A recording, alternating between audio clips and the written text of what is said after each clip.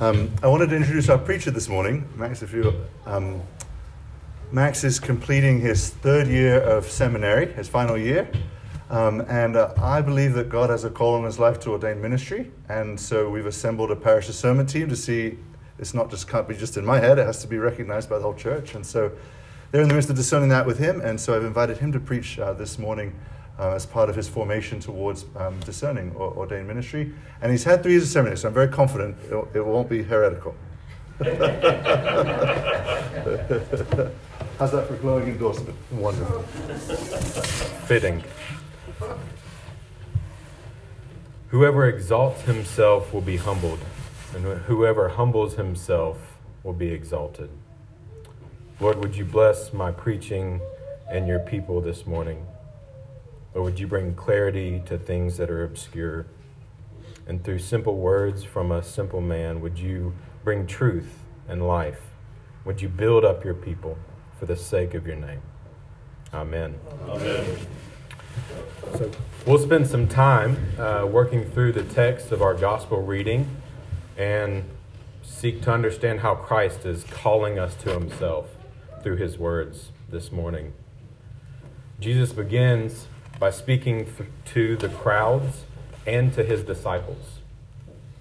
Sometimes we're told that Jesus speaks to his disciples, and sometimes we're told that Jesus speaks to the crowds, and other times, like here, we're told that he speaks to this mixed audience. And Jesus intentionally speaks these words to this mixed audience, knowing that some people among him are hanging on to his every word, trying to understand how to live life in light of who he is. Some people are listening really intently, trying to find some reason to convict him and report him to the authorities.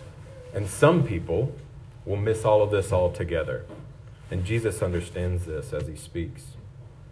He begins, "The scribes and Pharisees sit on Moses' seat, so do what they say, but not their works." And this is a shrewd way of speaking. If Jesus were to come out and say, "Don't listen to the Pharisees, they have no authority," he would be convicted on the spot and reported. But he's not just trying to dodge an accusation as he talks. He means every bit of this. The Pharisees and scribes actually sit on Moses' seat. It's their job to proclaim the perfect and loving law of God to his people.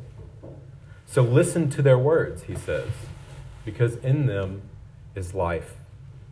But do not live as they live, because they teach and do not practice. He goes on, "They tie up heavy burdens, hard to bear, and lay them on people's shoulders, but are not willing to lift them with a finger." Again, what they say, God's law that they relay to you, is not a burden in itself, but they add to it. They add weight and do not carry it themselves. It's the additional weight and the hypocrisy of the Pharisees that is hard to bear. They do not honor God, but instead do everything to be seen by others.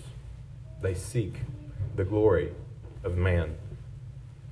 They make their phylacteries broad and their fringes long. Christ is giving us an example of how they seek the glory of man, not condemning them for wearing phylacteries or fringes. Phylacteries would have been little black boxes that they would wear on their heads, and in the box would contain fragments of scripture, and they would come down and tie around their arms or around their hands. And it was to be a reminder of God's instructions to bind his word on your hands and wear it as frontlets for your eyes or on your forehead. So this is good enough, right? The sign that they're wearing is not the problem.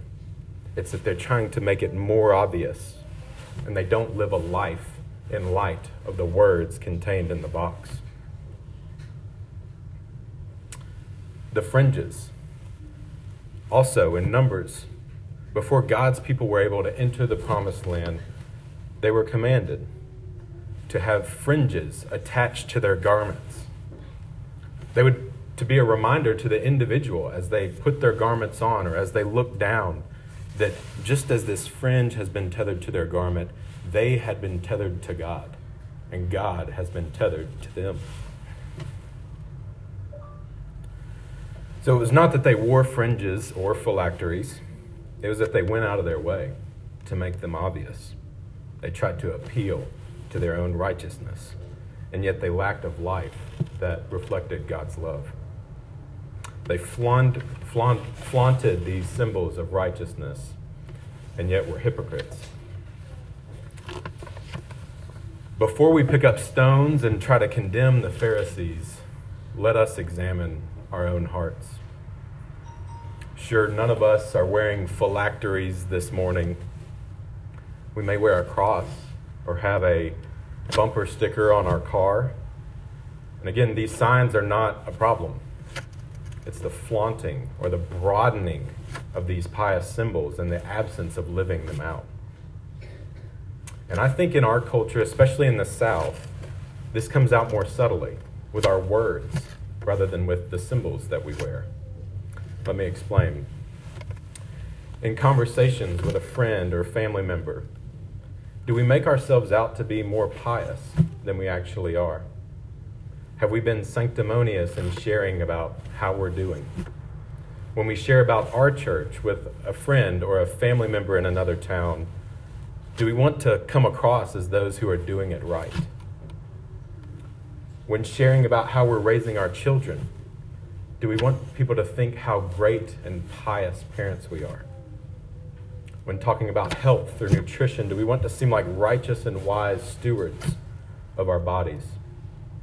When we talk about politics or economics, do we want to appear very learned and yet perfectly grounded in truth? Or when we talk about mistreatment or unfairness in our lives, do we want to come across as the innocent bystander or victim that's been wronged? Do we try to flaunt our piety and righteousness? Well, at our church, in our house, in our marriage, at my job, or I was just trying to help or make plans for the holidays, and the way they reacted was just totally out of line. Perhaps you don't use these words, but I think the point is clear. And to be really clear, you may be a great parent, a great student, a great employee, a great husband, a great wife. In fact, I know many of you are. You may be innocent in a situation and be the party that's wrong. But when you speak with your neighbors, do you stretch this out a little bit to make sure they notice how good you are? Do we try to make ourselves out to be those that carry ourselves more righteously than we actually do? In other words, when we speak with our neighbors, do we tie up heavy burdens that we ourselves do not even bear? I can speak for myself that I am guilty. I often live a life and speak in a way that seeks the approval and honor of man, rather than desiring to live a quiet, obedient, humble life before the Lord. And this seeking of man's approval is what Christ is rebuking. Humble yourselves, he says, for whoever exalts himself will be humbled, and whoever humbles himself will be exalted. In preparing for this, I thought a lot about what it means to humble yourself. And okay, so to humble yourself means to not be proud. And certainly this is true, but I think there's a better way to think about this. Humility is not just the absence of pride, just as love is not just the absence of hatred. Peace is more than just the absence of war. And generosity is more than just the absence of greed or thievery. God commands us, do not steal, which is straightforward enough. But he also asks us to be generous. So, great, we have not stolen anything from anyone this morning. But that does not mean that we have been generous. Generosity is a call to something deeper than just not being a thief. Likewise, humility is a call to something deeper than just not being proud. I'm sure we've all heard our share of one-liners, especially in this day of social media. We get these little slides, these inspirational pictures with a quote like, "True humility is not thinking less of yourself, it's thinking of yourself less." That's C.S. Lewis, whom I love. And I think that's a helpful quote. I think that's a helpful way to think about humility. But it's the same idea of restraint, right? Not thinking of yourself or not being proud. Is that the fullness of humility? So what does it look like? If humility is not just the resistance of pride or selfishness, then what is it? What is Christ calling his people to do in light of this passage? Anthony Bloom, the late monk and bishop of the Russian Orthodox tradition, puts it this way. The word humility comes from the Latin word humus or humus, okay, which means fertile ground.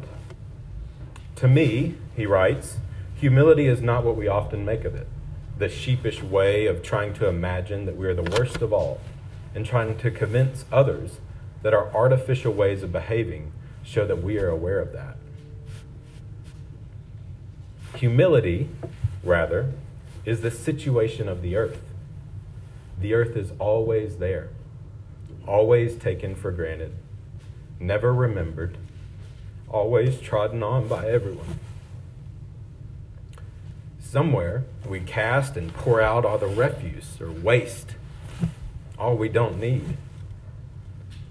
It's there, silent and accepting everything, and in a miraculous way, making out of all the waste new richness in spite of corruption, transforming corruption itself into a power of life and a new possibility of creativeness.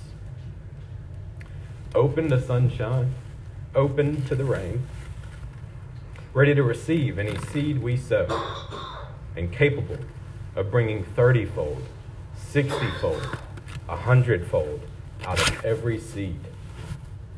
Is this not such a beautiful picture? Always trodden on by everyone, yet ready to accept hardship and transform brokenness and waste into beauty and newness of life. This is humility. This is the way of Christ. May this be true of us. May we be those who take in the waste, the malintent, the slights, the troubles of this world, and respond through the power of Christ at work within us with kindness and goodness and mercy. May we never flaunt our own righteousness, but be drawn ever nearer to his righteousness. Like the earth, always there, always trodden on, always taken for granted, yet always ready to receive, to sprout forth new life and goodness. Open to sunshine, open to the rain. If you're like me and this call to humility sounds like something you cannot bear, then I have good news for you. The good news is that Jesus Christ, our risen King, comforts, strengthens, and advocates for his people, whether they are humble or proud. If this call to humility this morning feels burdensome, because perhaps you're already under so much weight, you already feel trodden over, you already feel forgotten, and like you have to restrain yourself or endure for one more day, you may hear this call to humility and think, yet again, must I endure hardship, suffering, loneliness? Like the psalmist, you want to cry out, why do I go about mourning because of the oppression of my enemy? May the Lord lead you and strengthen you. And may you be brought to God's holy hill, to God himself, your maker and redeemer, with exceeding joy. Come to Jesus, the bread of life, and he will lift you up.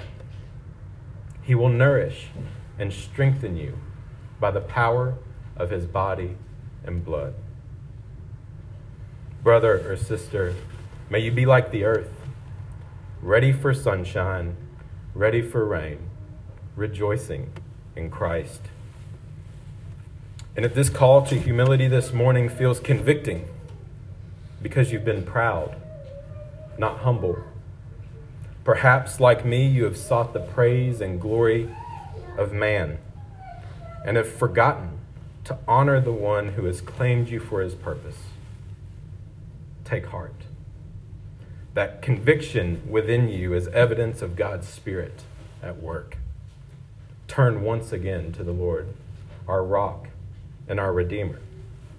In Christ, we are no longer slaves to sin, but sons and daughters.